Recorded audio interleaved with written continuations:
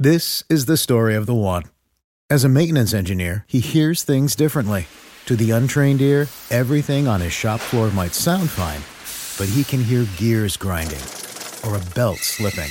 So he steps in to fix the problem at hand before it gets out of hand. And he knows Grainger's got the right product he needs to get the job done, which is music to his ears.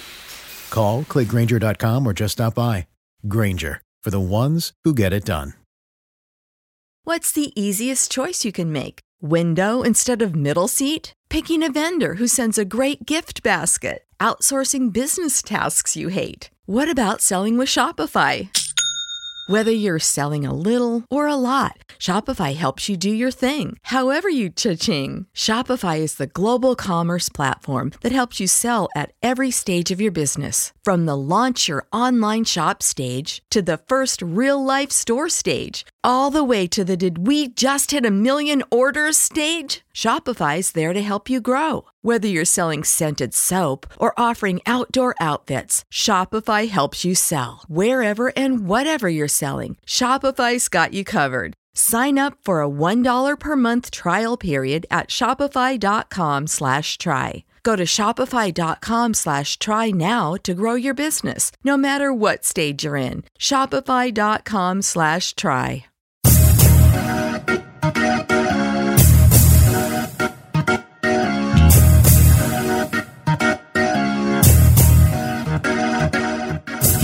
Hello and welcome to the Over and Back Classic NBA podcast. I am Jason, and with me is Rich. Hello, Rich. What's up, sir?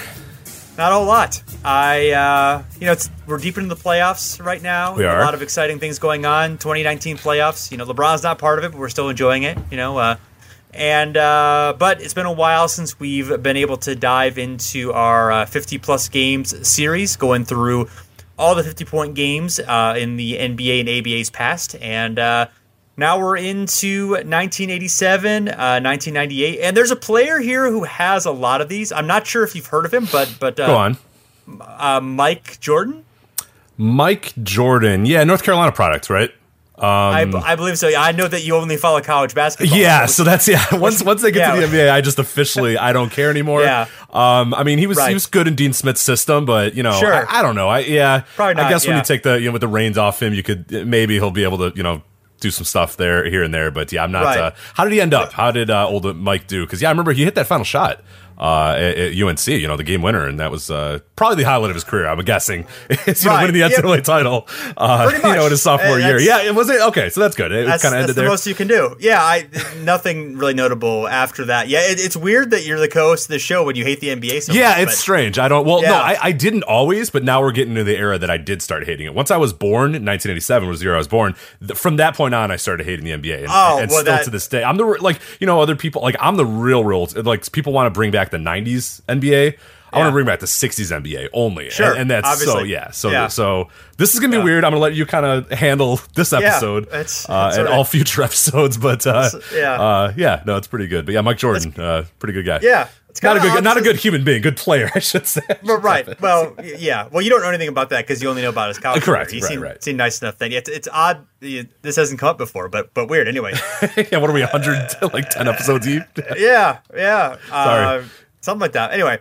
So yeah, we actually we're like 220 episodes in. We're like double what you but anyway, yes. So of course, looking at 1987 to 1998, there are 83 50-plus point games total in this era, and Michael Jordan has 37 of them, which is obviously a lot, nearly half.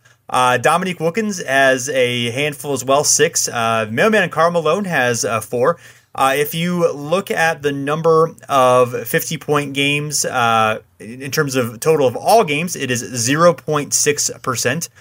This is a bit of a boost from the previous era that we looked at, where they slowed down a whole lot from the late 70s into the mid 80s. We're going to get a boost here coming up in the next couple seasons. We'll dive into that, but the previous year, actually, both Dominique at age 26 and Michael Jordan at age 23 had their first 50-plus point games.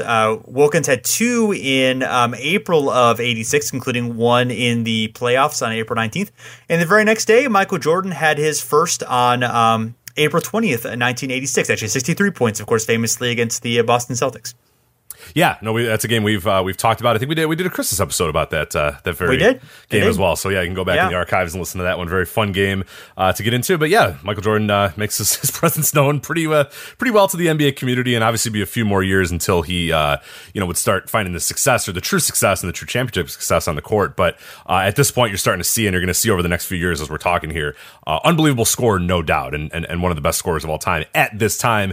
And then he would have to sort of adjust and kind of take a step back a little bit for them to get into title contention, and the league itself, as you said, sort of slow down a bit. But yeah, he is going to be one of the more prolific scorers we've seen in probably quite a while, because we talked about how there wasn't really a standout guy, much in the late 70s and the 80s. The early 80s was kind of the same way as well. But now we have a guy that's really dominating this board, and as you said, almost has elapsed the field almost multiple times in terms of early career Michael Jordan here.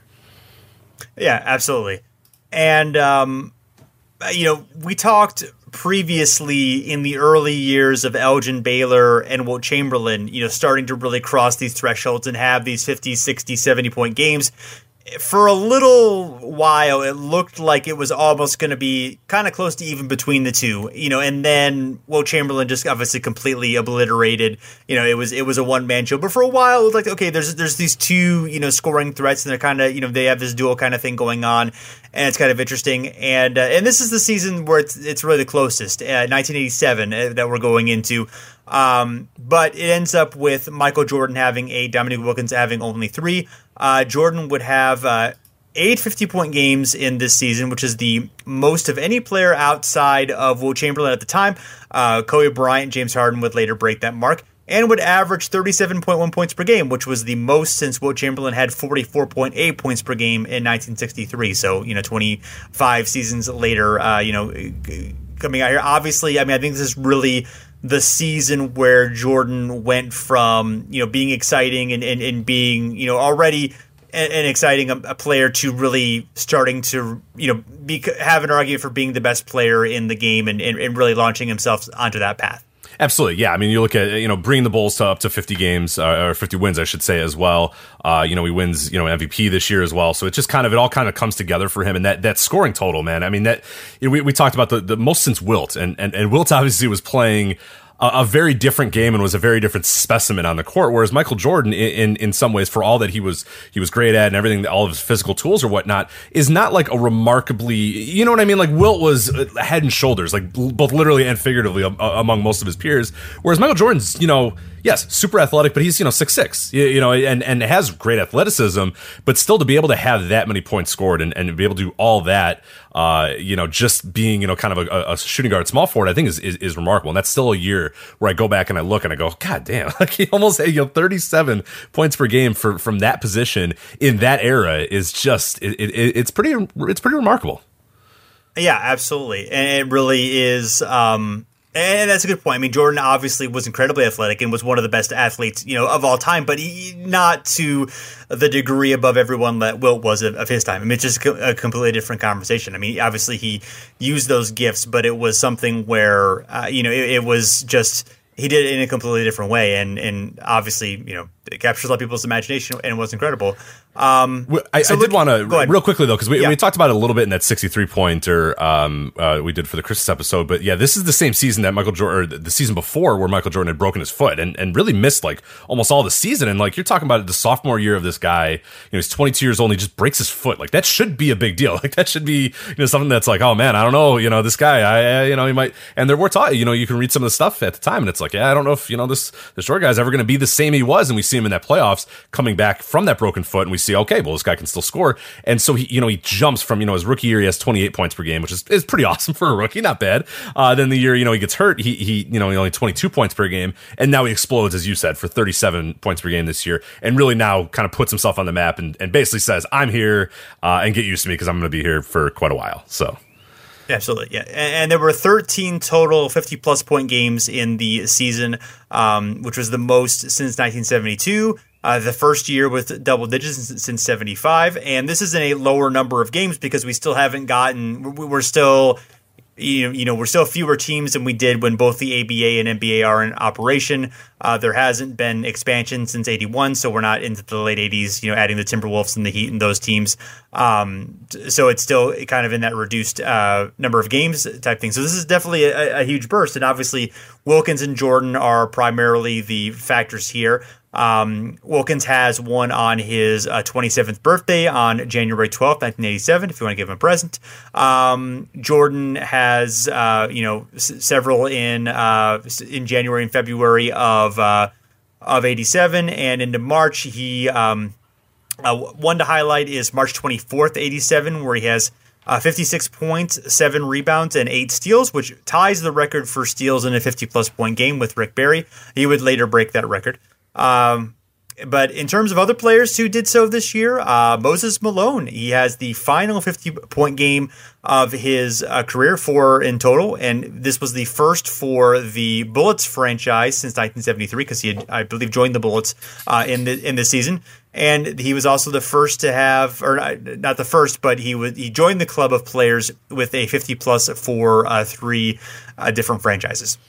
Yeah, it's really interesting to see Moses, too, and he's at 32 years old at this point, too. So obviously still, a good player and still, a contributing player, but definitely on the downswing of his career. I mean, this is definitely not the peak Moses Malone that we had seen, a few years prior, but still, gets his final one. And I like that, the first to do it with, 3 different teams, which I found pretty interesting. And I did want to note as well, February 26, 1987, Michael Jordan has 58 points. I was supposed to be born on that day, but for whatever reason, my mom said that she just kind of hung out in the house, and then eventually the next day went and to the hospital. And I'm wondering if they were watching this game. Like, I wonder if my dad's like, no, you're good.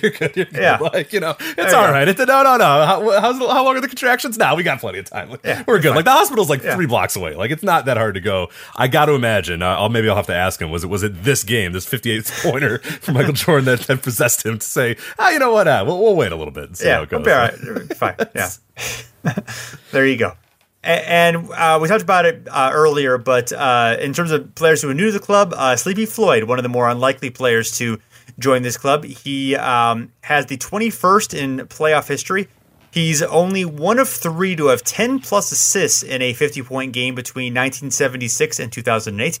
Also, the 80th overall player to cross that threshold.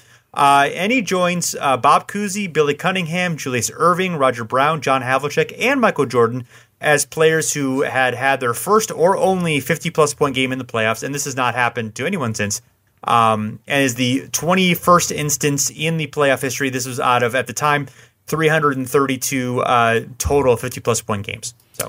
Yeah, it's a really fun one, and I like the 10-plus assists as well, which is always a cool little stat because usually a lot of these 50-point games, it's like you're feeding the hot hand or whatever. But for him to also have the 10 assists in addition to 50 in the playoffs and it be Sleepy freaking Floyd, you know what I mean? Like, it's awesome. Like, it's a really cool one. And definitely one of my favorite, like, kind of oddball random 50-point games here with Sleepy Floyd. Absolutely. So going into the 88 season, it is more of the same pretty much from the previous year. We have 6 by Michael Jordan, 2 by Dominique Wilkins for 8 total. Those are the only 2 players to do so. And this is the first time since 1977 that no one new has joined the club. Jordan in December of 87 gets the 10th of his career already. So he's obviously blowing by some records. And then later on in the season, he has 2 in the playoffs. In April of 88, April 28th, 88, and then in May 1st of 88. In fact, he had back-to-back in the playoffs against, Shield your ears. The Cleveland Cavaliers fans. Shield your ears. Yes. Yes. And I believe 88 was actually the year that he won MVP. It was not 87, because 88 was the first year that he didn't quite average the number of points, but I believe he won Defensive Player of the Year that year, and then won the MVP. Then Michael had it for a couple more years, and then Jordan, of course, would grab it again in the early 90s. See, I thought he got him both years. Am I wrong? Let me double check. He did. Yeah, 86, 87. He was sorry, that was Magic. Sorry, you're right. Yeah. Magic won that, and then the next year was Jordan. Okay. Yeah, another MJ, so. Yeah, he's got enough to. He's fine. Yeah, there you go. Yeah, he's good. I'm sorry about that. That's all right. He probably should have won it. 37 points per game, probably should have won it. But it kind of came out of nowhere. I get it. It's fine. Yeah. Whatever. In fairness, Wilt didn't get it when he got 50 points a game. That's true. Okay, so that's fair. So sorry about that. Sorry for my because I don't follow this. I don't follow NBA past this point. Right. So I'm guessing out here. So yeah. That's yes. So 1989, it is all, well, not quite all, but most Michael Jordan. He has 6 out of the 8 that year. Dominique Wilkins does not have a 50-plus point performance. In fact, he's going to be a little while before he gets. So he did battle some injuries and other things during this time. But Alex English also does so at age 35, in fact, and he sets a record for the oldest 50-point scorer in history, which would last 12 seasons. And Clyde Drexler on January 6th of 1989, only 50-point game of his career. He had sort of interesting at age 26. That was the only one of his career, and it's kind of a little surprising on that list. No, definitely, yeah. And I was doing some looking, and like he's got 21 40-point games, so it's not like he wasn't a prolific scorer, because he absolutely was.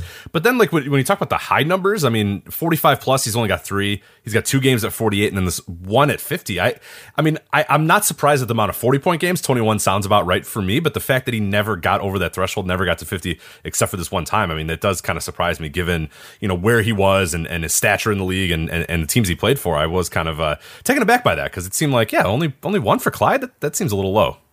Yes. So a few of the more Jordan highlights. He broke his record that he had tied the previous year with steals in a 50-plus point game. He had 52 points, 9 steals, and he also later on in the season, in fact in the playoffs on May 5th, 89, he had the 24th 50-point game in playoff history, and he already himself had 6 of those 24. And this is his only 50-plus point game where he actually fouled out. So, fun little fact there. Yeah, that's good stuff. Yeah, that's another, the 24th in playoff history, and then 6 by Jordan. So he's really shown himself as a dependable playoff scorer as well. And unfortunately, there was many of those series where he needed to do that just to survive. But help is coming, and help is going to get there. But at this point, still, it's kind of Jordan having to be the superhero for the Bulls, and we're seeing these. We're the beneficiaries of it, because we're getting some really great performances here, and a ton of 50-point games from Jordan. Yes. So really, since Wilt, I would say, would you say that's pretty safe to say, like the most, like, because as the guys we've kind of gone, like Kareem we kind of were surprised that he didn't have more. I mean, he's pretty much, Jordan is the closest we've had since Wilt of like a consistent 50-point score, right? You would pretty easily, yeah. Well, I mean, we've had Kobe and Harden since that, but in terms of at this point in history, absolutely, right. He's a dominant. I mean, Barry a little bit, but Jordan's really obviously the one taking up that mantle. Worth noting that that loss in that playoff game against the Cavs actually came in a loss. So. There you go. See, Cavs fans, it's not all bad. I mean, not all bad. One time he lost. Mostly bad. Yeah, mostly bad, but not all bad. True. Oh, look, if you would have beat him, you just would have lost to the Pistons anyway. So, I mean, come on. Like, it's just holding off the inevitable. Fair point, I guess. Maybe not. I don't know. Brad Daugherty could have D'd up Bill Laimbeer. Maybe. I don't know. Yeah. So, 1990, interesting year in terms of this, a much wider range of players than usual. Yeah, it was kind of remarkable here. So this is the first season with 3 60-plus point games, which I should mention as well. Since 1963, we had 9 of them. So that year had 9 of them. This year only had 3, of course. A big reason for this potentially is the NBA had grown from 23 to 27 teams in the 80 and 90 season. So we have obviously a bunch of new teams coming in. You got your Hornets, your Magics, your Heat, these sort of things. The Timberwolves, of course, can't forget about the old Timberwolves. But can't forget about them. No, definitely not. And then so I don't know if that played a part in it. I mean, there was 12, total 50-point scores, so possibly it did. But it's kind of interesting. And one guy I think we want to talk about here is Dale Ellis, who I always enjoyed his career as well. So he played the first 3 seasons off the bench in Dallas behind Rolando Blackman and Mark Aguirre before he was traded to Seattle for Al Wood. And that year, then he went from a 7.1 point per game scorer, obviously sailed behind the bench there, all the way to 24.9. He won Most Improved in 1987 as well that year. And then we always talk, I think we have talked about this game before, but if not, this is a good time to do it as well. Classic as SI kind of puts it here in the vault here, so from the May 4th, 1987, SI, they talk about the revenge series for Dale Ellis, because the quote here is, after making 2 free throws to seal game 2 for Seattle and end with 32 points, he was quoted as saying, "I feel like I was treated wrongly by Dallas coach Dick Motta. This is my opportunity to slap him and slap him hard. That's what I did with my free throws." Pretty good stuff there. Dick Motta, though, who was not to be lying down, Dick Mata will definitely say something back to you. He says Dale Ellis couldn't have beat out Rolando Blackman if he had been here 10 years. Ooh, nice. Ellis then had 43 and 14 in Game 3, and the Sonics 1 and 4. So I would say Dale got the last laugh, potentially, but yeah, pretty fun back and forth there. Dale Ellis became the first player in NBA history to complete 2 4-point plays in one game in 1988, which is a pretty remarkable achievement all time. I hope he got a plaque for that one. That's pretty cool. Peaked at 27.5 points per game in his only All-Star season in 1989, and was third-team All-NBA that year as well, so good for him. He set the NBA record for most minutes played in a game when he scored 53 points in 69 minutes, which is a nice little total there, out of a possible 73 for the Supersonics in a 155-154 quadruple overtime loss to the Bucks on quintuple overtime. The Bucks lost to the Bucks November 9th, 1989. I apologize about my dog. He does not like the Supersonics at all. He was traded to Milwaukee. I mean, that's traded to Milwaukee in the 1991 mid-season for Ricky Pierce. He bounced around the league in his 30s. San Antonio Spurs, Denver, Seattle again. He led the league in 3-point percentage that year at age 37, 1998 too, which is pretty cool. I went to Milwaukee again, and then finally with the Charlotte Hornets before retiring in 2000. In total, he was traded 8 times in his career, and his 1,719 career three-pointers ranked second in NBA history at the time of his retirement. So he's a guy that definitely used the three-point line to its fullest potential at that time when a lot of other people weren't. But yeah, pretty fun career. I always love the career of guys that sort of start out either on the bench or behind people or not doing much and then end up having pretty good all-time careers, and Dale Ellis definitely fits into that. Yes, and worth noting, he of course, this was a 6 overtime game, as we talked about. He had the most minutes, 69 in a 50-plus point game, at least in recorded history, and had the lowest recorded game score in a 50-plus point game. So a little bit of a ignominious mark there, although still a pretty good game score for him in terms of 27.4. It's still it's above average, so that's not too bad. But yes, in terms of on this list, not so good. But I guess if you're taking that many minutes to do so, I mean, he had 7 rebounds, but only 1 assist, 1 steal, 1 block. Shooting percentage wise, didn't do too bad because of but yeah, that's sort of. You got to try to not get an assist in a 6 overtime game. You know what I mean? Like you got to kind of luck into one, right? Like where you're just like, all right, like I guess not. But this game's always remarkable too, because if you do any play index search for like minutes per game or minutes played, like you immediately are just like, damn it, Dale Ellis. Like you can never like if you're like, oh man, LeBron played this many minutes in this game, and then you do a play index search and it's always Dale Ellis. You're like, damn it, forget about that game. Like, 6 overtime. Like come on, like there's no way. Come on. I think Sam Perkins is right up there too, right? I think he played in that game, and he played something like 65 minutes or something where you're like, yeah, damn it. Like, Right. Like, yeah, I don't have it. Search, yeah. I don't have it in front of me, but I thought that it's possible that Red Holzman had more in the other 6 overtime game in history. The one that's the famous one from the Indianapolis Olympians and from 51 in the Rochester Royals. So it's possible that you're probably right. I think when you do a play index on Basketball Reference, I think it goes only from 83 to 84. So I think that's probably why that one doesn't come up and the Ellis one comes up instead. So that makes sense. Exactly. But nevertheless, yes, still impressive. So, sorry, Red. Yes. Sorry, Red. Yeah. I would never take that accomplishment. Sorry. You, so. No. Yeah, that just occurred to me as we were talking. So there. Yes. So. Yeah, some of the other guys who were able to break through in this season, as we talked about, it was a lot of wider range of players than usual to do so. Karl Malone had the first 2 of his career. In fact, his second one was 61 points, 18 rebounds, and a 84 true shooting percentage and a 60.2 game score, which is the 3rd highest game score in recorded NBA history, and his career high in points. So, good game for Karl. Absolutely, yeah, it's a great one. Yes, Terry Cummings also had one in his first season with the Spurs after, of course, starring with the Bucks early on in his career. And then Tom Chambers has 2 within a month. In fact, his first one was the first in Suns history, which was 22 years after their first season, which is kind of remarkable there. Yeah, I was surprised by that as well, that you would think the Suns would find their way. And it's not like they were a bad team either, and they had some pretty good players along the way, but yeah, to never have a 50-point game, until Tom Chambers does it in 1990 was kind of surprising to me. But yeah, as you said, February 18th, he has 56, and then comes back, a month or so later, March 24th with 60 there. So 2 for Tom Chambers in this year. But yeah, I was always a fan of Tom Chambers. I always like it. He was great in video games too, because he would, I forget which one it is. I want to say it's Jordan Bird, or it's one of those titles that, and basically Tom Chambers can just dunk from anywhere, because Larry Bird's good at threes, so he can shoot a 3 from anywhere, and Michael Jordan's good at a bunch of stuff, but Tom Chambers, you just hit the shoot button, he just dunks, and it's pretty awesome. It's just not unlike Tom Chambers though. That's kind of what he was pretty good at. But yeah, if you do want to have some fun as well, look up Tom Chambers highlight videos. I think people kind of forget how much of a ferocious in-game dunker he was too. It's pretty awesome. Yeah, he was a great dunker. He was a great shooter. He really had a lot of talent. He was always kind of one of those guys who was thought of to maybe he could have done more, and for whatever reason didn't put it together, even though he was a really good player. In fact, he's one of only 2 eligible players, along with Antoine Jameson, with 20,000 or more career points not elected to the Basketball Hall of Fame. Joe Johnson might be on this list. His career is over, but he's not yet eligible for the Hall of Fame.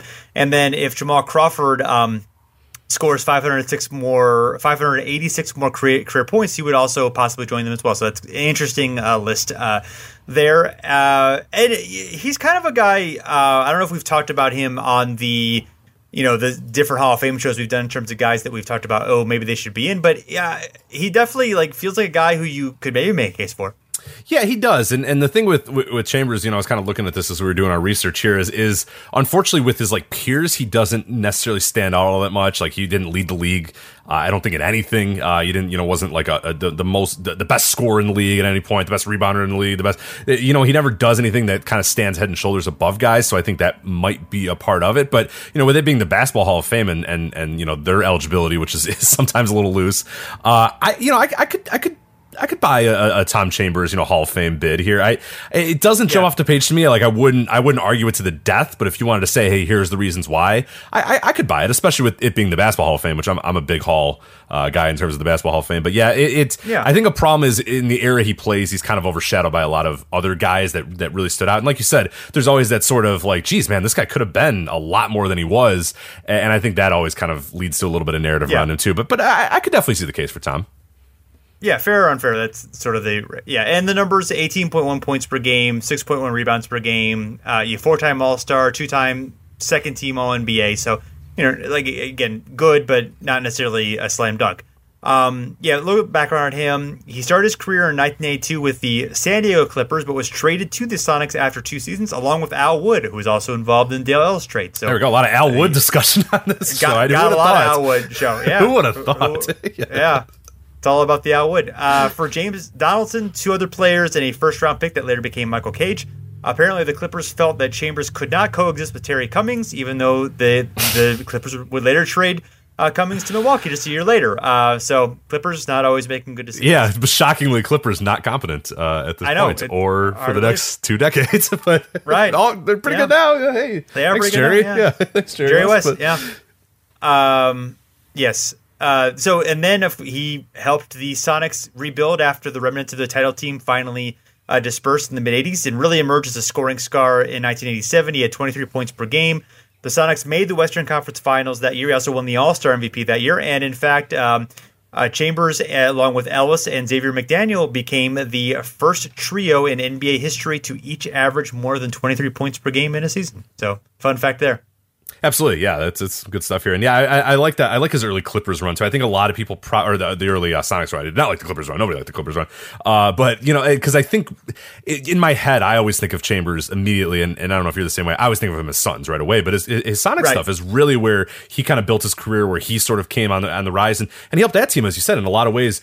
Part of the building block that ended up getting them back on track, after that title team, and ended up, kind of leading them to what we would see in the 90s, where the Sonics were a contender and were, a power there out there in the West. So I always liked that his career had those 2 different parts there, where you have the Sonics part and then you have the Suns part. Obviously, there were a few other stops along the way at the end of his career, but those are kind of the 2. But I think everybody sort of leads to the Suns one right away. But yeah, he had a pretty awesome career in Seattle as well. Right. Yeah, and he actually played slightly more games for the Sonics than the Suns in his career. Although I agree with you. I think of him first as a Sun. I guess it's kind of when I really started to more heavily be an NBA fan. And that's probably, the NBA was slightly more popular during the time he was with the Suns than he was with the Sonics. So that may play into that a little bit too. But there's a really kind of an eye-popping 1987 SI profile by Jack McCallum. Some fun quotes here. His former teammate Gerald Henderson once called Chambers the most selfish guy I ever played with. It sort of details some issues that Chambers had with Henderson and Ricky Sobers when they were the Sonics guard and feeling like he was frozen out of the offense. Chambers has a couple interesting quotes. I've always been the talented kid who doesn't have to work hard. I was the one who never quite lived up to the expectations that were put on me because I didn't work hard enough. And then another one he said, I guess I'm not real happy. It's got a lot to do with the criticism.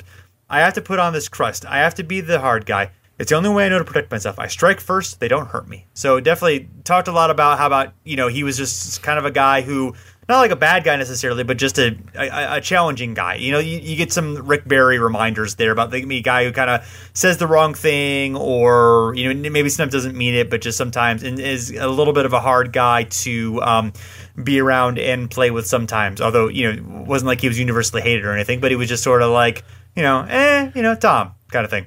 Yeah, absolutely. And there's always that thing too. And I always, think about this with players and how certain players respond to criticism and how certain players respond to sort of expectations. Some people take that as a challenge. Oh, you don't think I'm good enough, or you think I'm not, maximizing my effort. Well, then I'm going to show you and I'm going to do that. But some people kind of internalize that too. And Chambers appears to be kind of that guy that was like, well, everybody wanted me to be this and think I should be this and I'm that, and yada, yada, yada. And that sort of, that maybe plays a part in it too. So yeah, there's a lot of complexity with these athletes. A lot of times we just think it's like, he doesn't try hard enough because he doesn't care. And it's like, maybe he cares, or maybe there's just some weird, there's reasons why he doesn't do that. But some guys don't respond to that nearly as well. And Chambers may have been one of those guys that, was fine kind of doing what he did, but maybe wasn't really keen or really wasn't, able to sort of live up to the expectations that people maybe fairly or unfairly put upon him. Yeah, absolutely. And, what's interesting is, this year, something that right after this year, he would, of course, he'd already done that. I was thinking of the profile. Right after that, he would, as we talked about, make history by becoming the first unrestricted free agent and signing with the Phoenix Suns, and was part of some tough Suns teams with Kevin Johnson, Jeff Hornacek, who, in fact, they upset the champion Lakers in the 1990 playoffs. And I kind of forgot this, but he actually stuck around as a sixth man in the 93 team, of course, when Charles Barkley came there and led them to the finals. So I'd forgotten he was with the team that long, but even kind of carved an niche there, and then ended up playing a couple years with the Jazz in his home state, and spent 1 year in Israel before ending his career with brief stints with the Hornets, and one game ending his career with the 76ers. Yes, so, nobody remembers those, but that's fine. Yeah, we always, and I think that the 93 run does sort of help the reason why I kind of think of him as a Sun right away, because I do remember watching those games pretty intently as a kid, and he was still pretty good. He would come off the bench and be this kind of instant offense guy the Suns had. I mean, and that is a remarkably talented, that 93 Suns team. If you go back and look at the depth of that roster and the guys they had, it's like, man, if Jordan didn't exist, that team, man, they easily could have won a title. But it just, of course, Jordan existed, so sure. It didn't quite happen. But one that probably doesn't get its credit nearly as much as they should, because that is an awesome team. Yeah, and I bet now you might be wondering, well, okay, it took the Suns 22 seasons to have their first 50-point game. What is the longest amount of time between a franchise's debut and its first 50-point game? Ooh, I'm interested. Are you going to do it? Come on, give me. I'm gonna tell you. It is the Hornets who in their, I guess the Hornets Bobcats. So the Charlotte franchise, not the New Orleans franchise, which by the way is not confusing at all. So it took 26 seasons for Kemba Walker to become the first in franchise history to have 50. We're skipping a year because of the gap between the old Hornets and the Bobcat Hornets. So yes. So and the Grizzlies have not done so thus far. They are 24 seasons in, so they have a chance to break that record. And the Suns are tied with the Timberwolves for 22nd overall. Kevin Love was the one who managed to break that record. A few other notable ones: the Dallas Mavericks took 15 years. The New York Knicks took 13 years. The Royals Kings franchise took 11. the Nationals and 76ers franchise, and also the Pistons. Those two franchises each took 10. So, and then a few who did it very quickly. The Cavs, Nuggets, Lakers, and Pelicans all did so in their first season. So, and I guess the Pelicans at the time were the Hornets, which again, not confusing. So, not confusing whatsoever. Definitely makes all the sense in the world. Yeah, that's the Hornets one. That's pretty bad, man. Given now that franchise. Yeah.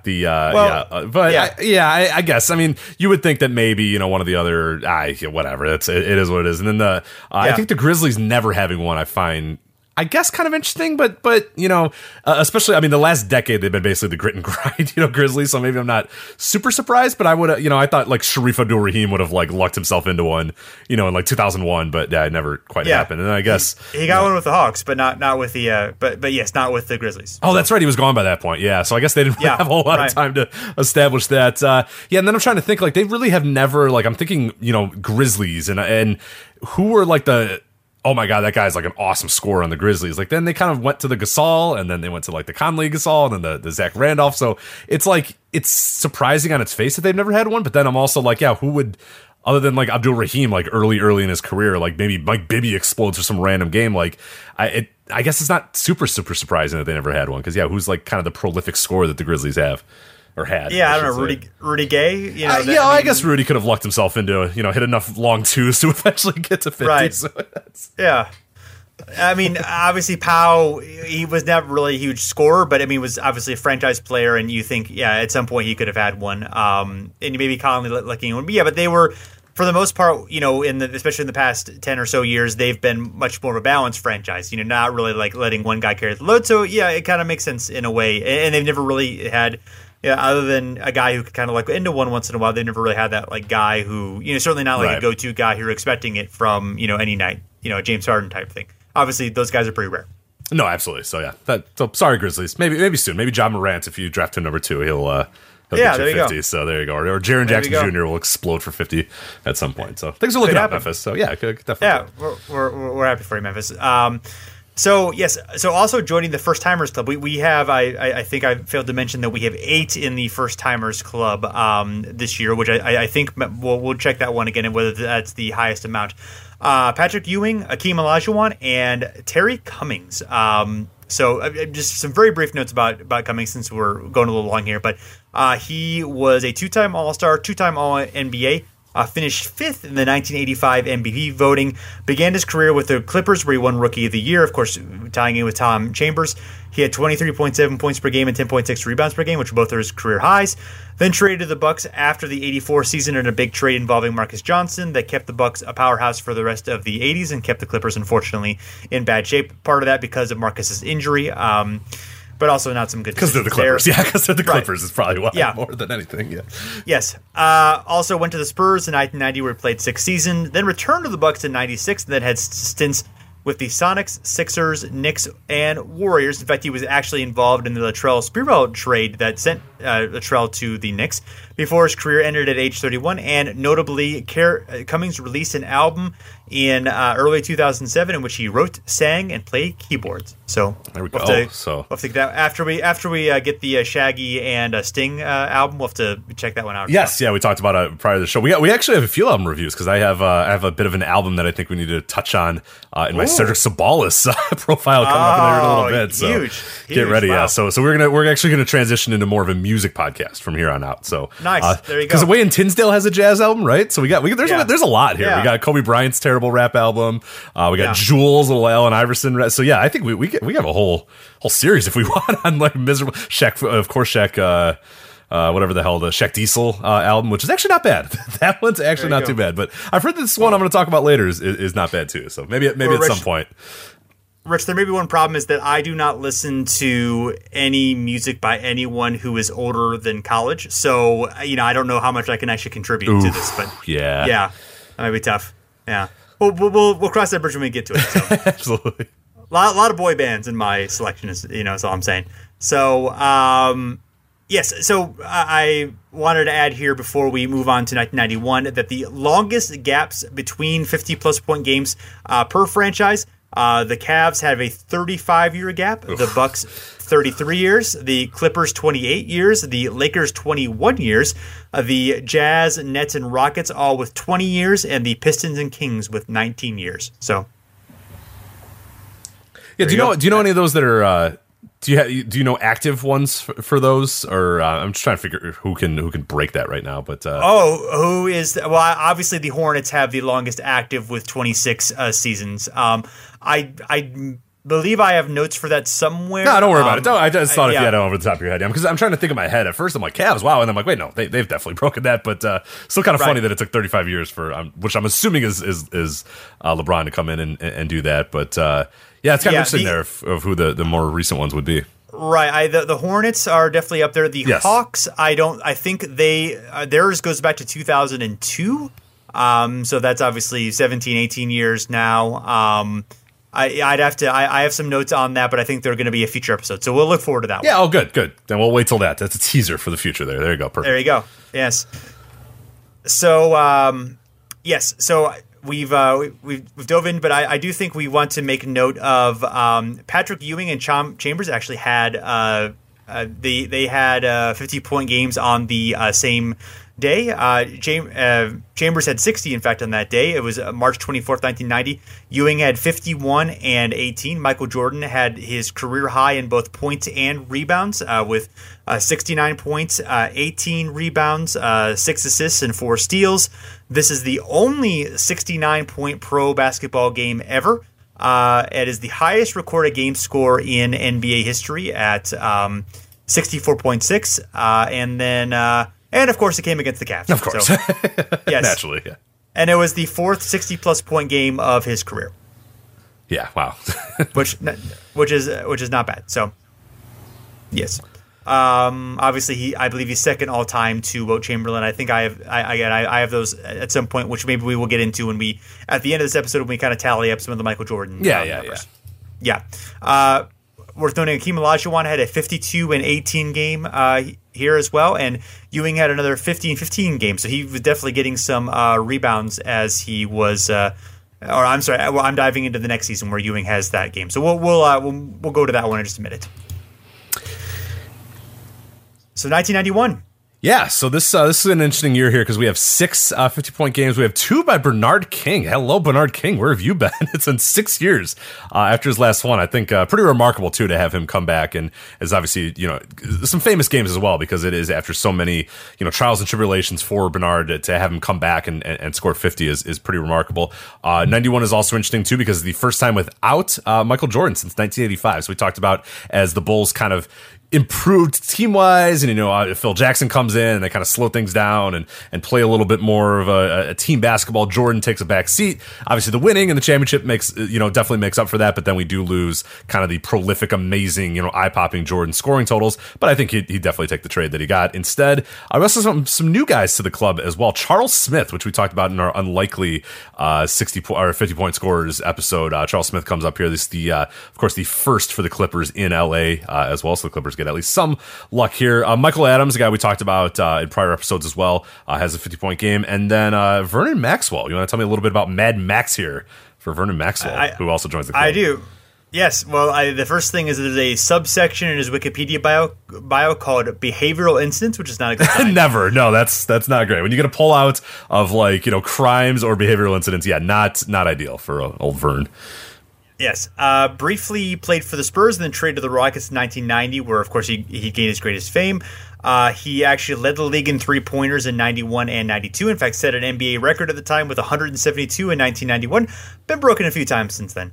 Yeah, by individual. I love that. Right? 172 is in 1991, and that's a month for Steph Curry now. You know what I mean? Pretty much. Yeah. It's a down month too. Man. Yes. He had 51 points on January 26, 1991. He is among only 9 players in NBA history to score 30 or more in a quarter. The others are Klay Thompson, Kevin Love, George Gervin, Carmelo Anthony, David Thompson, Wilt Chamberlain, Michael Jordan, and Kobe Bryant, who has done it twice. So, and was part of the 1994 Rockets championship team. Things went sour between Maxwell and the Rockets in 1995. Yes, they did. Yes. There's some video of a game in Portland on February 6th where he ran into the stands, punched a fan due to the fan heckling him. He was suspended for 10 games, fined $20,000. After that, he was given a leave of absence after the first game of the playoffs. He later admitted that he was frustrated with not playing and was feigning a hamstring injury. He perhaps he was upset that the team had acquired Clyde Drexler, who of course was playing ahead of him. Then the Rockets ended up waiving him, and then he was subsequently charged with possession of illegal substance and was targeted of a paternity suit. But then next he went to Philadelphia. There's a New York Times article from September of '95, which is kind of interesting. Maxwell said he didn't really know anyone in Philadelphia, didn't know where to hang out. And then this is a shocking statement from Maxwell, whose downfall began when he became as well known for late-night socializing as for his tenacious style of play. And then, anyway, he went to the Spurs, back to the Spurs in 97, where he helped the team earn Tim Duncan. Then he split between the Hornets and the Magic in 98, and then had stints with the Kings, the Sonics, the Sixers again, and the Mavs to end his career in 2001. While he was in Seattle in 2000, he and Gary Payton had a locker room brawl that left two of their teammates hurt. Yeah, so, that seems like a bad combo, Gary Payton for Maxwell in the same locker room. Seems like, to me, a bad idea, but and it seemed to play out that way for sure.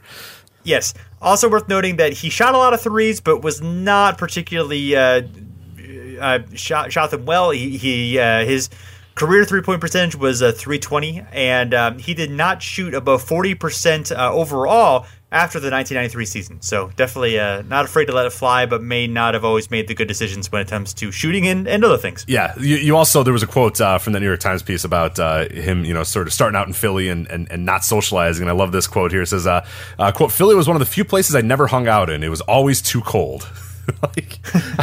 Is Philadelphia known for its I mean, New York, New York, right. Chicago, anywhere. Yes. It's obviously a cold city, but yes, of all the cities to I don't know why Philly out. In particular. Well, it's really cold in Philly. Never knew it had that rep as being it's like Fargo, North Dakota for the Maxwell. I guess, yeah. Well, there you go. A few other notes. Patrick Ewing and Charles Smith both had their 50-point games on the same day. That Ewing did that for both of his 50-plus point games in his career. Bernard King joined the list of players with 50-plus on 3 different teams. We mentioned that Moses Malone did it, but also Rick Barry had done it previously, and Will Chamberlain did it previously. So it is a bit of a bigger list than we initially said. And then Bernard, at the time of his last 50-point game, of course he had 2 this season. The second one, he was the second oldest in history to score 50. And then Michael Adams became the 90th player to cross 50. And the 1991 Nuggets had the fastest pace in NBA history at 113.7, which is, of course, only tracked post-1974, so that certainly helped him out. 54 points, 5 rebounds, 9 assists, and 3 steals in that game. So that's a fun team. Yeah, fun team to watch, too, if you ever get your chance to watch one of those Nuggets games. I mean, it's not winning basketball all the time, but it's fun. No, it was definitely not winning basketball because they I think they won 21 games, right? They were pretty bad. They were terrible defensively. They were better that second season. I think 90 was the year they were terrible. 91 they may have been better. I might be mixing that up a little bit, but they weren't quite as bad that season. But, they're the team that people wrongly were like, these Phoenix Suns, like the D'Antoni Phoenix Suns, there is no D, they don't play D, and it's like, no, actually, compared to pace, they do play pretty good defense. This team did not. This team was score because we're going to score right back. It's all, let's do that. But they weren't shooting, which is a weird strategy when you're not shooting threes. You're just because they didn't. You would think that too when you look at that team. You're like, oh, dude, they're probably shooting tons of threes. No, they were shooting a bunch of long twos and a bunch of they just wanted to go, man. They didn't really feel like wasting even an ounce of effort on defense. But man, they were going to try to score on you. It's a very fun to watch that team play. Absolutely.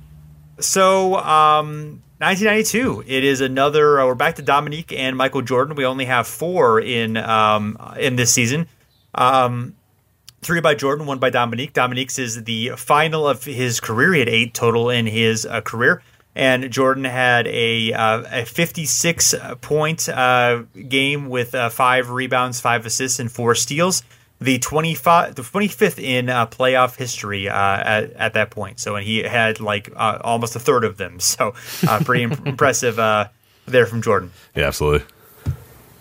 And then looking at 93, we have 6 by Jordan that year. So he's definitely picking up the pace again in these 50-plus point games. And we have 3 players who are new to the club. We have Nick Anderson, who we talked about in our some of our most unlikely players. We have Reggie Miller, who had the only 50-plus point game in his career in November of 92, 57 points, 5 rebounds, and 8 assists. It's a lot of assists by Reggie. And then David Robinson had his first of his career in set the. In fact, he had 52 points, 14 rebounds, and 7 blocks, which sets a record for most blocks in one of these games, at least in recorded history. Of course, blocks not tracked until the 74 season. Yeah, and the Nick Anderson one, too, you're probably thinking unlikely. Nick Anderson, he was a good scorer, but he came off the bench in this game, too. So he still played 33 minutes, but it was off the bench, and it was actually an uncharacteristically bad game for other Magic as well. Like Shaquille O'Neal only had 10 points. Scott Skiles was the second best scorer at 19. So definitely needed Nick to come off the bench and give him some instant scoring, and he did, getting to 50 and being perfect from the free throw line, too, which, would obviously haunt him later in his career. But, that's an interesting one. If you're probably thinking, oh, Nick Anderson, he's not that unlikely. If you go back and listen to the episode, the more unlikely part is coming off the bench and scoring 50 points. But even then, like, Nick Anderson's not a guy who had, giant explosions in terms of scoring either. But that's why he's on this list. But yeah, one of the I think the only 50-point game off the bench. Am I correct in that? Wasn't Tracy Murray's off the bench? Oh, Tracy Murray's one. I think you're right. I think you're right about Tracy Murray too. But yeah, it's very, very rare to come off the bench and do that. Well, and I forget the Anderson thing. I think he like pulled a hamstring and then he was like, I'm fine. And like, oh, okay, cool. Get out there and just play because we need you. So that's. I think we may have some recent ones that came off the bench. Well, that's another question we'll have to we'll have to answer as we go through. I'm guessing one of Jamal Crawford's may have been off the bench as well. But anyway, a few Jordan highlights here because he's got some notable ones this season. December of 92, he had 57 and 10 assists. Again, a very rare instance of 10 assists in a 50-plus point game during this time. Basically, from 76 to 2008, there were only 3 times it happened. And in January of 93, the same day that David Robinson had his, Jordan had 64, as along with 6 rebounds and 5 steals. This was his 30th 50-plus point game of his career and 5th and final 60-plus point game of his career. So, and then on May 31st, 93 and June 16th of 93, he had 2 playoff 50-plus point games, making 27 total in history, and this was the 5th ever. The second one was the 5th ever in the NBA Finals. Yeah, that's getting a finals 50. That's something you can really hang your head on. No, you know what I mean? Like in the biggest moments to do it, pretty awesome. And yeah, the fact that we haven't seen that many of them, I guess that's probably about the number I would assume that we'd have for those. But still, pretty fun little stat there to have 50 in a finals game. So yeah, absolutely. So looking at the 94 season, David Robinson has a couple more, including a 71-point effort that we'll get into in a moment. New to the club, we have Shaquille O'Neal, who has the first 50 of his career, obviously if it's the first time. He had 53 points, 18 rebounds, and only had 3 total in his career, which I don't know if we'll table this one until later on in his career to kind of discuss how it seems, odd that a guy who's known for being so dominant only had 3 of these in his career. Of course, he was dominant in other ways as well, but just sort of interesting there. And then Charles Barkley had the first of his career. We talked about this one earlier where he never had one in the regular season, but had one in the playoffs, the 28th in playoff history, and how unusual that one was. And then David Robinson, 71 points, pretty remarkable, becomes the oldest player with 70. Of course, he was only 28 years old, so not really that old. The 4th player to score 70 in a game, along with Will Chamberlain and David Thompson and Elgin Baylor, and also did this to beat out Shaquille O'Neal for the scoring title. In fact, during the game, Robinson's Spurs teammates began fouling Clippers players to get back on offense, even though the Clippers were winning in a blowout. So that sort of some people crowd foul on that one, including Shaq himself. Yeah, which I get, but I kind of love unabashed, like, a total team effort to try to get a guy. We talked about, the Thompson, 70-pointer a few episodes ago. I like that too. So I'm all in favor of just like unabashed, like, throwing away whatever the hell the team basketball is and wins and losses or whatever just to get a player a bunch of points in the final game of the season. For whatever reason, I enjoy that. I probably shouldn't enjoy it, but I do enjoy it. So fine by me. I don't care. All right. Fair enough, Rich.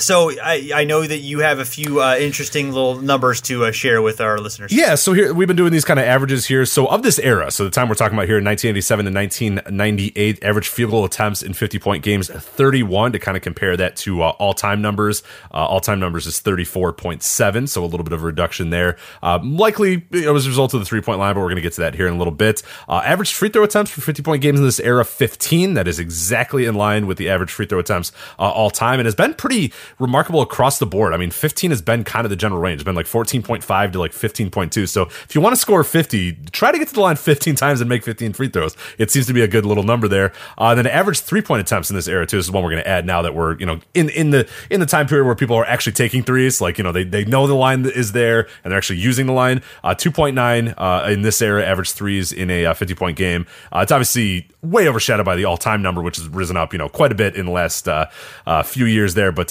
6.76 is the all-time number there, but still, just under 3 for 3-point attempts of this era. For the 3-point attempts, from 1987 to 1998. So just a little aside there on the averages. But let's get to 1996 here, or 95 here, I should say.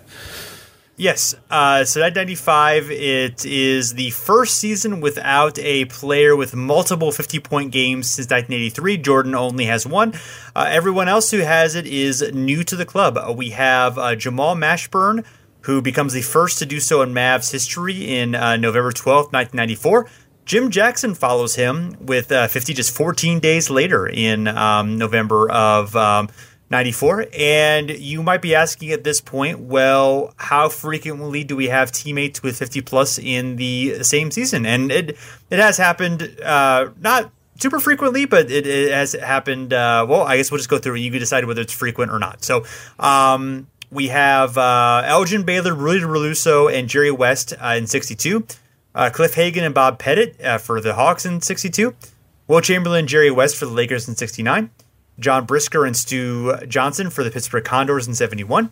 Zemo Beatty and Willie Wise for the Utah Stars in 72, who did 2 days apart.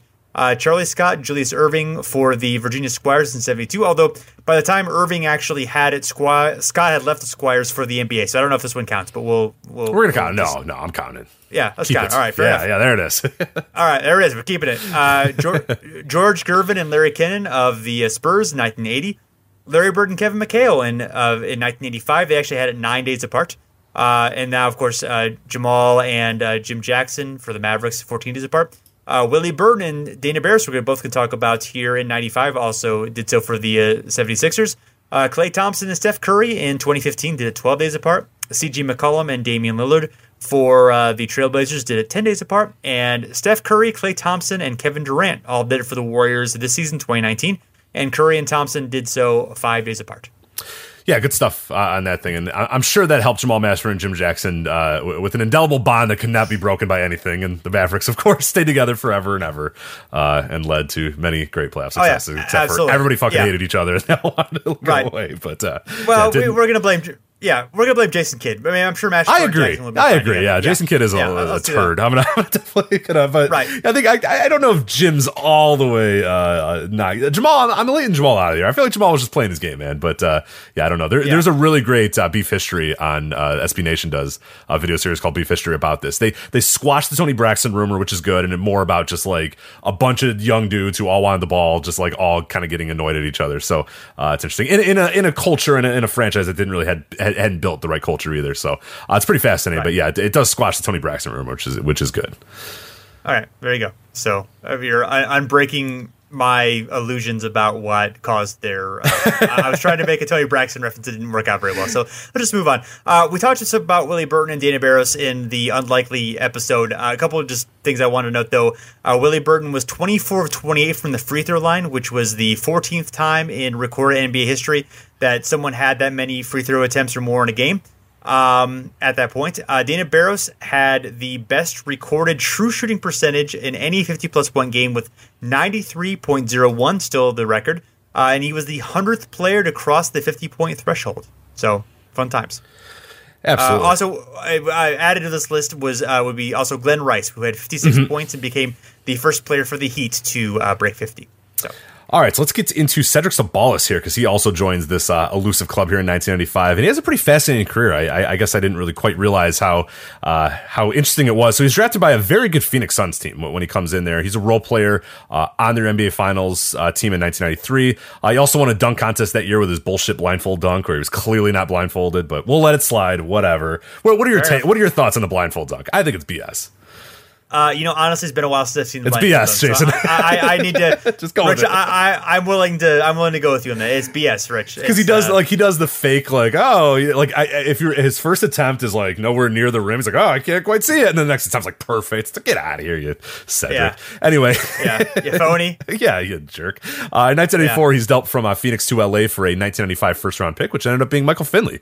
So pretty interesting there. I grabbed a quote from the LA Times article talking about the trade, and they said, because the Suns are expected to contend for an NBA title, they welcome the opportunity to add what could be a high first-round pick within the next few seasons, while also cutting the $9 million Sabalas has coming over the next 4 seasons, especially with a huge payout earmarked for Danny Manning next season. So I don't know if that quite worked out for the Suns, title contention in 1994 and after, but you got to pay Danny Manning, you got to pay Danny Manning, so I get it. But 2 good seasons with the Los Angeles Lakers, including an all-star berth, but eventually traded back to Phoenix in a deal involving eventual Lakers playoff hero, Robert Horry, who obviously was not doing well in Phoenix at that time and throwing towels at Danny Ainge, so he was your hero at the time, I'm sure. Yes. So this is weird. Rich, this is weird because, we all know about my feelings about Danny Ainge, but I also really don't enjoy Robert Horry. Yeah, I wonder. I hate both of them. So I know, I hate both of them. I don't know who to choose. I just wish they'd both be sucked into a black hole and I never have to hear from them again. I'm going to pick player over management, but it's a tough one for me. I think what helps is that Horry has been kind of gone. Right when he hip checks, Steve Nash into the scores table, I'm picking Horry. Yeah. Right after he hits that another stupid game winner, I'm picking Robert Horry. But in 2019, because Ainge is still out and about and talking and almost making trades, but not quite making them, I'm probably going to pick Danny Ainge, so I'm with you on that. But it could change by the year, depending on what Horry does. But anyway, Sabalas had some issues while he was with the Lakers, including missing flights. He disappeared from the team for a while. He was eventually spotted boating during this time. He said it was personal reasons why he was out. The Lakers did not really enjoy that. He returned to the team eventually, but he was unanimously stripped of his team captain status by everybody else on the team. Then Shaq comes to the Lakers in 96-97, and at that point, Sabalas is completely expendable, and thus the trade back to Phoenix. And then Sabalas bounced around the league and the world. Are you ready? 1998, he's with the Suns. 1998 to 2000, he's with the Mavericks. In the year 2000, he also plays for the Detroit Pistons. In 2001, he goes to the Miami Heat. In 2002, he plays for the Las Vegas Slam.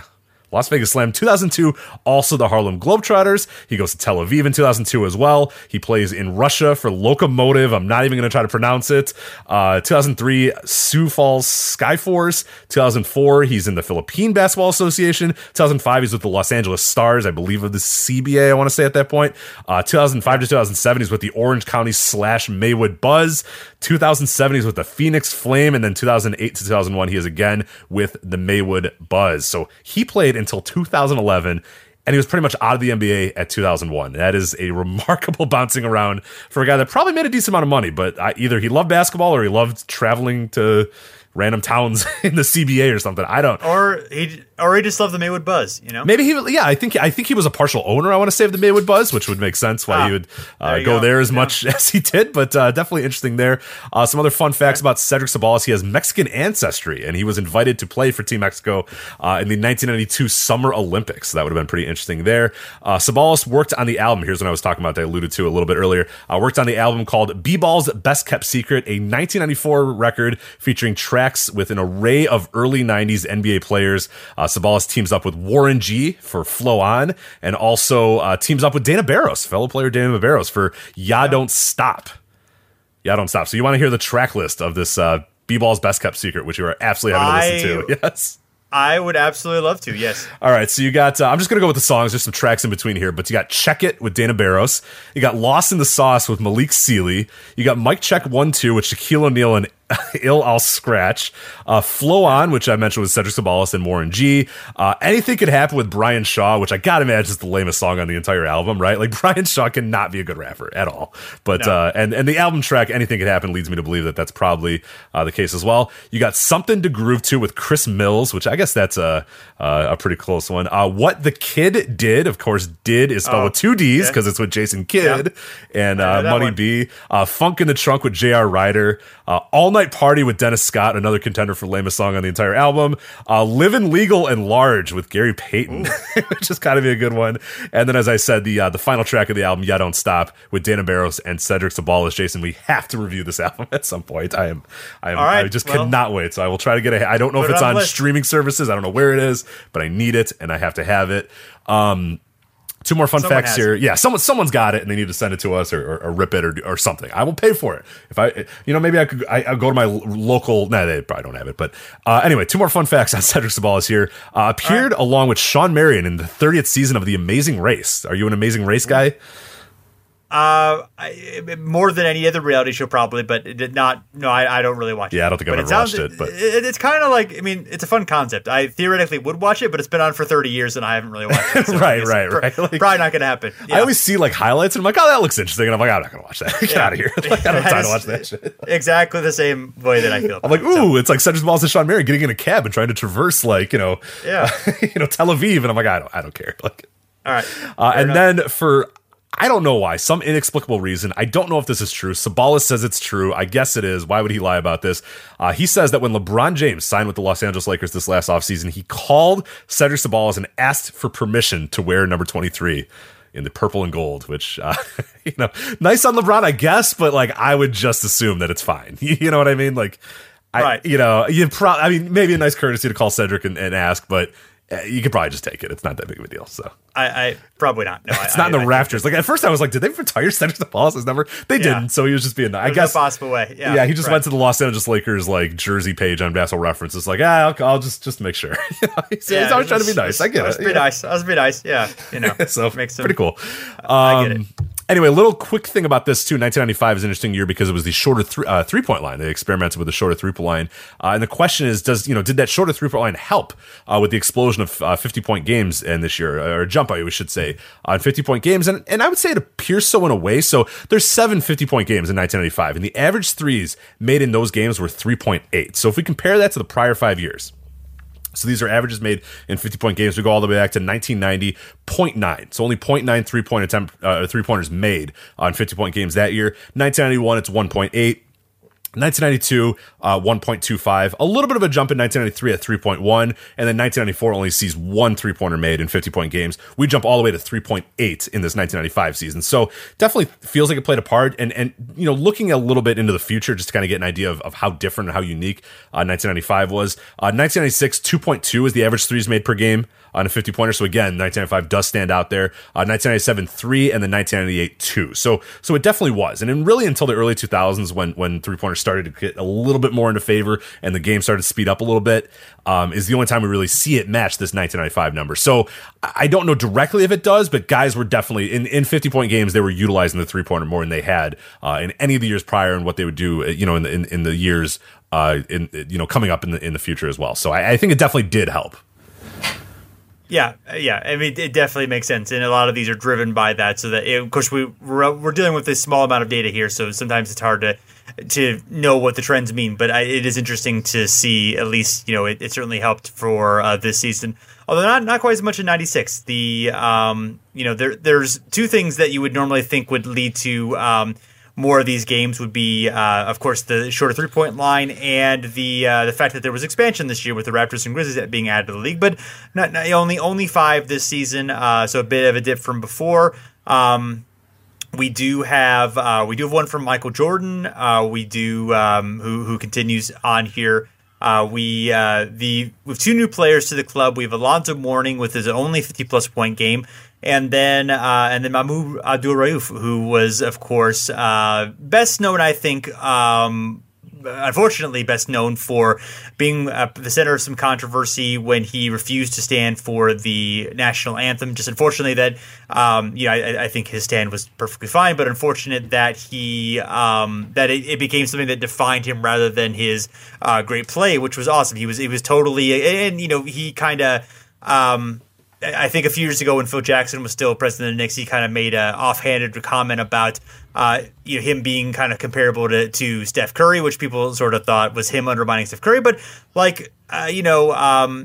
he was a really great player. I mean, he was really fun to watch, and he was a really good shooter, good ball handler, just a good guy to really enjoy watching. And had a short career, but was definitely a good contributor while he was around. Absolutely, yeah. It is unfortunate that that controversy kind of is the only thing people might know him from, and not any of his play. But little kind of fun facts about him. He was discovered by a middle school girls coach in Guilford, Mississippi, during a lunch period on the playground. They saw him out there playing, and they said, "Hey, you're pretty good at this. Why don't you play basketball?" So she convinced his mother to allow him to play organized basketball. On his first game, despite not knowing the rules of the game, he scored 24 points. So not bad at all.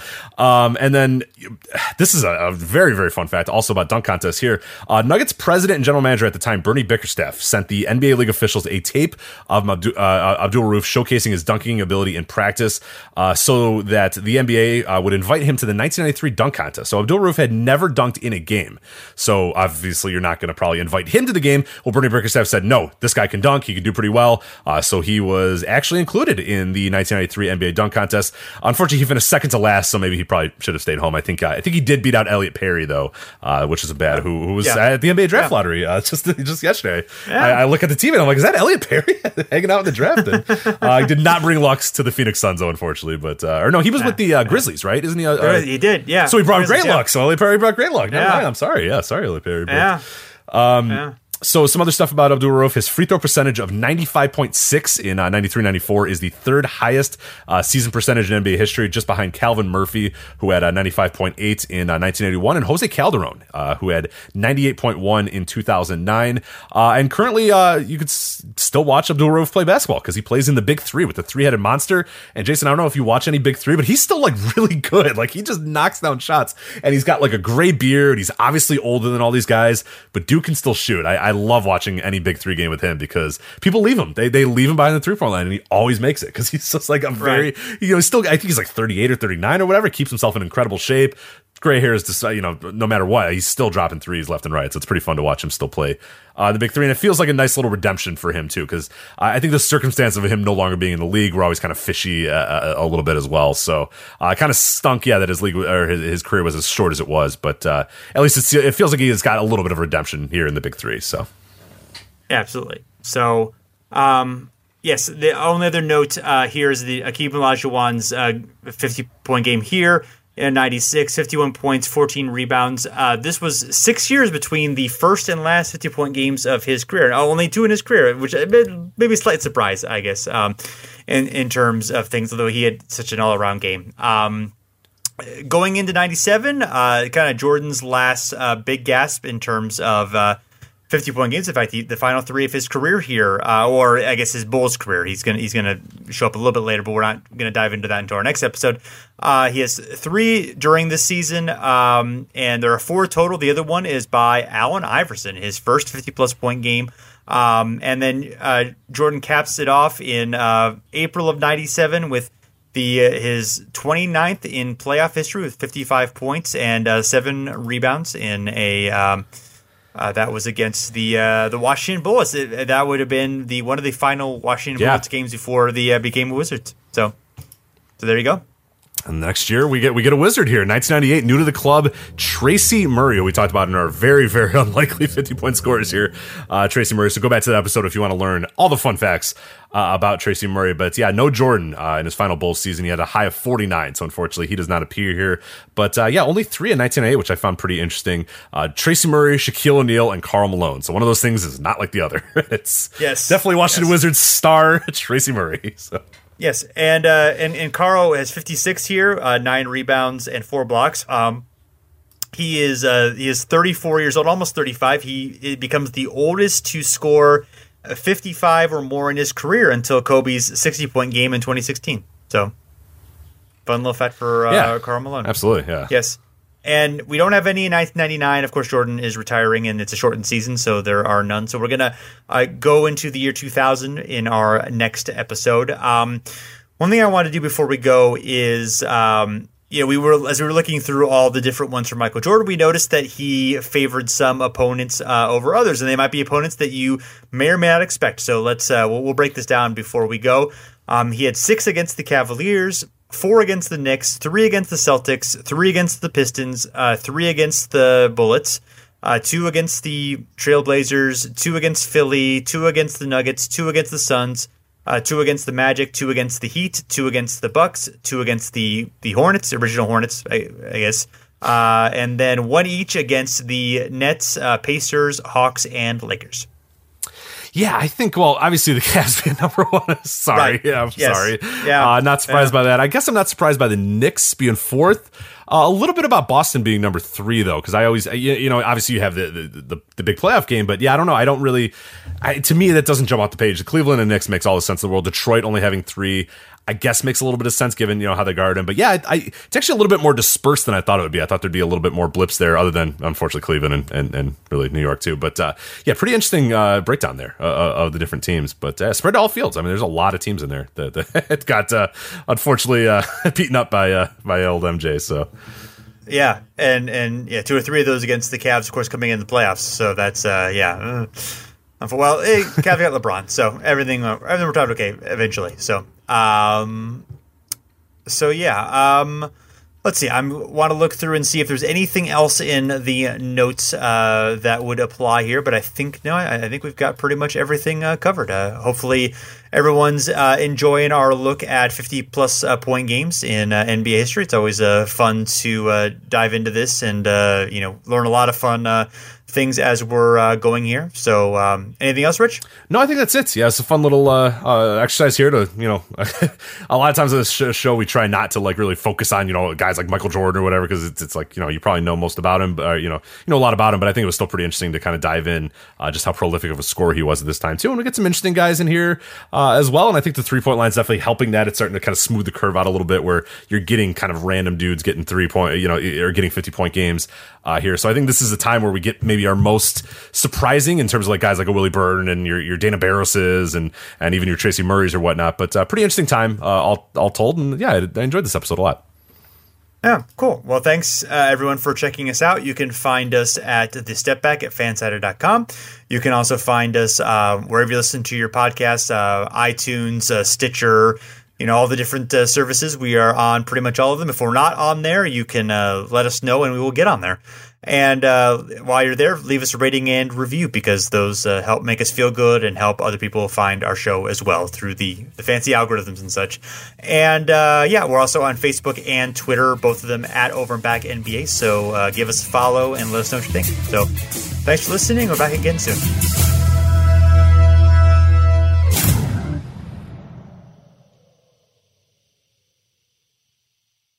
Presented by T-Mobile, the official wireless partner of Odyssey Sports. With an awesome network and great savings, there's never been a better time to join T-Mobile. Visit your neighborhood store to make the switch today. This is the story of the one. As head of maintenance at a concert hall, he knows the show must always go on. That's why he works behind the scenes, ensuring every light is working, the HVAC is humming, and his facility shines. With Grainger's supplies and solutions for every challenge he faces, plus 24/7 customer support, his venue never misses a beat.